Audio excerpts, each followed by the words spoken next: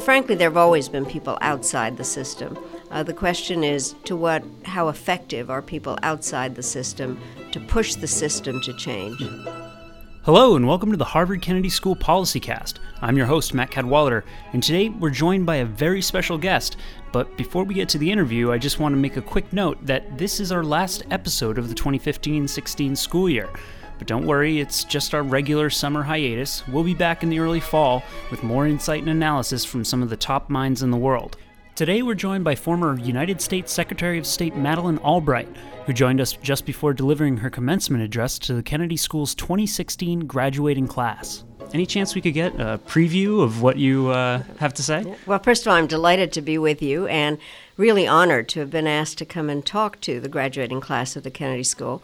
And what I am going to be talking about is how important public service is, the importance of dealing by these very diverse students who have decided that they want to spend their life in policy and politics and international affairs in a number of different ways, kind of a charge about what kind of a world they can make, because my generation has screwed things up a bit, and all the subjects that are out there, the challenge of technology, the challenge of interconnectedness and of the international economy, globalization, but mostly it's about the messages that John Kennedy gave to my generation in terms of that America cannot wall itself off from the world. We are essential to the functioning of the international system. Your generation was certainly activist in nature. Today, we're seeing the same thing. You see Black Lives Matter. You see a call for a political revolution under Bernie Sanders. It seems like there's a difference between these two things in that, in one case, in perhaps your generation, people seem to be engaging the system in order to make change. Whereas now it seems like people are trying to go outside of the system or trying to upset the system itself. Do you see that, and do you think that's a driving force right now? I think it is, and I think one of the issues, I stole this line from somebody, but I think it works so well, and actually it's a good answer to what you asked, is that people are talking to their governments on 21st century technology. The governments hear them on 20th century technology and are providing 19th century responses. And so policy answers in government are not meeting the developments in technology. There's a real gap, and there is no confidence in the institutions. And because there are channels on the outside, i.e. social media, that can in fact deliver messages, that is creating one of the questions as to who's in charge and why and how. However, I think the point that has to be made is being outside the system makes it difficult to make changes. Ultimately, I think that what one learns, and it is one of my messages, is that it's important for people with policy ideas to come into the system and figure out how to work it for change. But I do think frankly, there have always been people outside the system. The question is, how effective are people outside the system to push the system to change? Well, certainly, I think many would respond that being part of a system that is not working may corrupt your more pure ideals. What do you say to those people? Well, I think the following, speaking in national security terms often, there's this idea that there is an idealist view and a realist view of foreign policy. I think that's a false dichotomy. You need both. Mainly because I can never figure out who I am. Am I an idealistic realist or a realistic idealist? And you need both. And I sometimes talk about it, and this is true also in domestic policy, is it's like a hot air balloon. You need idealism to give it lift, and you need ballast in order to give it direction. The realist aspect of it. And what I try to talk about is we all do have our roles in terms of, I think human rights advocates, for instance, need to push the United States government for the best human rights policies that there possibly can be. At the same time, there are those in the government who have to find some kind of a path that works. So I often talk about the doability doctrine. What is it, how you put policy together in a way that you can get some forward motion, not be stuck in the status quo, and see the government as a tool that can move the process forward with pressure from the outside. So it's that combination of democracy that I advocate. We're moving into a new era for communication, certainly with citizens and their governments, but even between governments and how governments are dealing with non-state actors. That includes everything from, I guess, ISIS to major cities, which have tremendous power just on their own. How do you think foreign policy is going to adapt to that shift? Well, it's something that I've been talking about. I'm very glad you asked that, because I've been talking about this for some time, which is that the international system is based on the nation state. And that governments talk to each other via diplomats and in a variety of larger expanded ways. But non-state actors have not been really included in the institutional infrastructure. So, for instance, I've talked about the fact that at the UN, Lithuania has been president of the Security Council.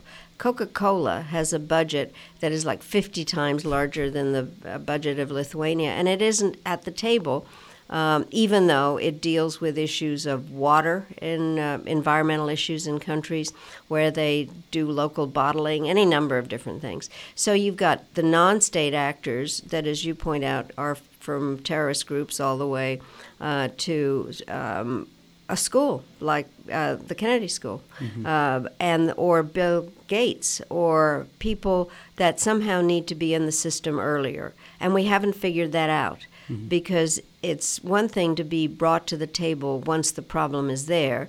It's another to be at the table when the decisions are being made. And the lack of faith in institutions doesn't just apply to national governments. It applies to the international system that, as you pointed out, was created after the Second World War in the second part of the 40s, early 50s.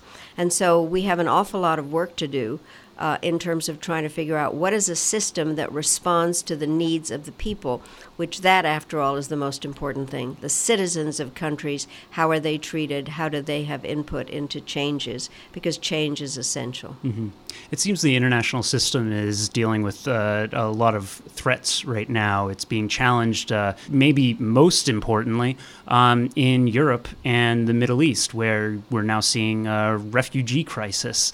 Can you tell me about what's going on in Istanbul and how it applies? Well, let me just say the following thing. We are dealing with a refugee crisis and a humanitarian crisis that is the largest since the Second World War. And what makes things a little bit different than during the Second World War was we know about it. We can see it. Thanks to social media, there are pictures of people drowning, and not just children, or boats capsizing, or then people being treated terribly. I always say they're being treated like dogs, except American dogs are treated better than a lot of the refugees. And so part of the problem is that these people who are leaving primarily Syria because of the fact that they're being gassed by their own leader and threatened and not fed, are leaving and need help. And yet at the same time, the system has failed. For instance, even though the UN has a great refugee organization, they weren't on top of it early, or the Europeans had a system in terms of looking at what happens at borders, and that isn't working properly. So the numbers have been inundating, and then creating an issue, which is that whereas I believe that the European countries should be helpful to their refugees, and by the way, there's a story in the paper today about a place in Germany that all of a sudden has discovered they're really happy to have refugees, especially boys that are playing soccer.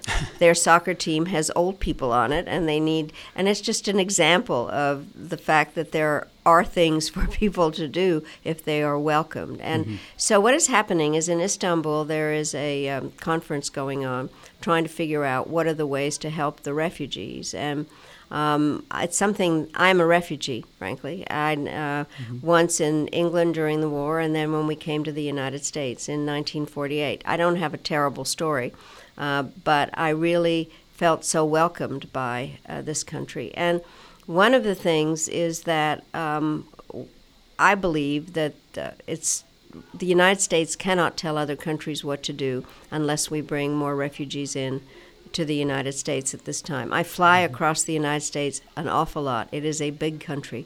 We have plenty of room, and we have been known for our generosity. So I often quote my father on this statement. In England, when we were there during the war, people would say, "We're so sorry your country's been taken over by a terrible dictator. You're welcome here. What can we do to help you, and when are you going home?" When we came to the United States after the communists took over Czechoslovakia, people would say, "We're so sorry your country's been taken over by a terrible system. You're welcome here. What can we do to help you, and when will you become a citizen?" And my father would say, that is what America's about, and I think we have to remember what we're about. Mm-hmm. I'm guessing, and I might be going out on a limb here, but I'm guessing you don't agree with the Republican nominee on blocking all Muslims at the border? That is a really wild guess. No, I think it's appalling. And I have to say the following thing is this first of all, we are a country of diversity and have been strengthened by the number of people that have come in from different countries. We cannot, and I have a sentence in my speech, we cannot wall ourselves off. I think that, so for us as a country, I think it is one of the most preposterous statements that I've ever heard. I do think that if we are going to be an example to other countries, then we have to remember who we are and decide that what is going on in Syria and then, as you mentioned, in Turkey, we cannot just tell people what to do without being good examples ourselves. Mm-hmm. Turkey is in a very complicated situation. It is a country that spans 2 continents in an unbelievable geographical location, trying to deal with a problem, and yet also has views of its own about how some of the very serious issues that are taking place in the Middle East generally and Syria are dealt with, and then how to bear the burden without suffering economically themselves. So it is on the front lines of all of this. President Erdogan of Turkey has been repeatedly admonished for clamping down a little bit on the democratic system in Turkey. European countries have been admonished themselves for dealing with Erdogan. He certainly has a lot of leverage in that a lot of these countries are trying to keep refugees out. What's your take on that situation? Well, it's an amazing deal, if you want to know. And I just was in Europe, and I met in Vienna with an organization that has spent a lot of time on refugees, and there were some representatives of human rights there. Then one of the things I've done is create a group of former foreign ministers, and it's under the auspices of the Aspen Institute. And we were talking about refugees as the issue this time and trying to figure out whether that agreement was a good agreement or a little bit of a Faustian agreement. But I think that the Turks have provided a solution, and as a matter of fact, they have now, the numbers going into Greece have diminished significantly because of this. I do think that it's important to criticize them about their treatment in terms of free speech and all the various points that you mentioned. At the same time, I think that as they take in these refugees, the international community has to push on making sure that they're treated fairly and that they have their human rights. But I think we have to be really careful, and it goes back to the original question that you posed to me, was how to not make the best be the enemy of the good, and to try to help on this very complex problem while, in fact, pushing the Turks to do better on their internal policies and to use the fact that they want to be more a part of Europe. I mean, it's a very interesting kind of bargain in terms of not being zero-sum. Well, Madam Secretary, it has been an absolute honor to have you on PolicyCast today. Thank you so much. Very happy to have done this. Thanks for asking such good questions. You can find a link to Secretary Albright's commencement remarks in the show notes at hkspolicycast.org. It's definitely worth checking out. Before we leave today, I'd like to add a special note of thanks to Molly Lanzarotta. Molly and I have been working together for more than 4 years now, and not only is she the voice you're accustomed to hearing at the end of each PolicyCast episode, but more importantly, she's been the driving force behind PolicyCast's success from the very start. Unfortunately for us, Molly's now moving on from the Kennedy School, and this will be her final episode producing PolicyCast. Her presence and contributions will be missed terribly. Thank you, Molly. Thanks also go out to the team that helped us live stream this interview on Facebook, including Molly, as well as Becky Wickel and Natalie Montana. We'll be back in the fall with more interviews, so stay tuned. And Molly, you can take it away. You've been listening to the Harvard Kennedy School PolicyCast. You can subscribe to PolicyCast on iTunes, Stitcher, and elsewhere by visiting hkspolicycast.org. And let us know what you think on Twitter @PolicyCast.